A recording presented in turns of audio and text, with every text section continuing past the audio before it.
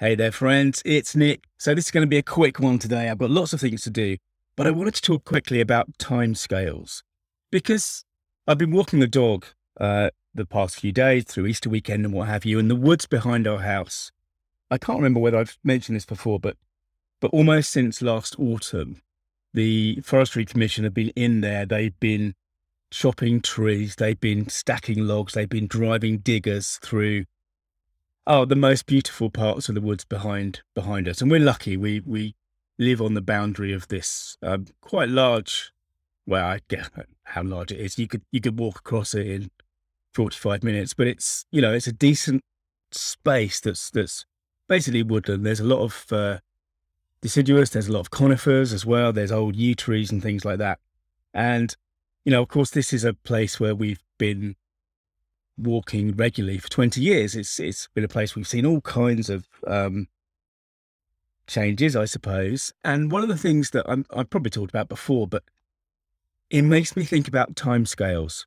So, probably 16 years ago, the kids and I on a walk with the dog we had then discovered this tiny pathway, which ever since we've called Enchanted, because it had that sort of sense of magic. It had that kind of fairy tale kind of beauty, and there were streams to jump across and all kinds of things like that. There were fallen logs to turn into forts and, all that kind of stuff.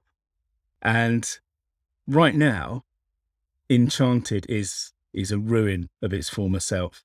The lorries, the diggers, the JCBs, the tree cutters have been through it and turned this lovely woodland path into a quagmire, basically. And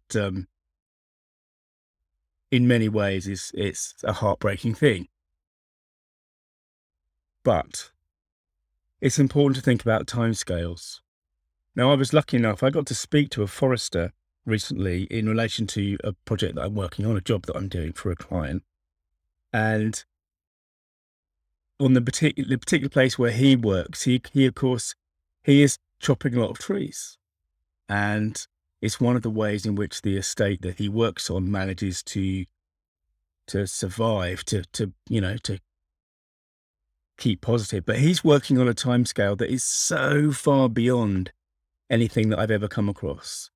He says we're chopping trees that were planted 70 years ago, and we're planting trees that will be chopped in 70 years. And of course, when we think about the timescales for whatever it is that we're doing, maybe it's a little job, maybe it's our business, maybe it's our lives, the way that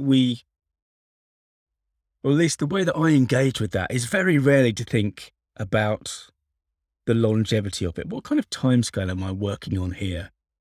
But if you do that, it just immediately puts you into a more strategic frame of mind, right? And I talk a lot about short-term tactics and long-term strategies on this podcast because it's something that's been so important to me in my business life. And when I've got it wrong, I've really suffered. And when I've got it right, I've really benefited from it. I mean, really, it's about that same thing. It's about what timescale are we working to? Because yes, I'm really sad about what's happened to Enchanted, but I've also lived here long enough, 23 years now, that I've been through some of these cycles before.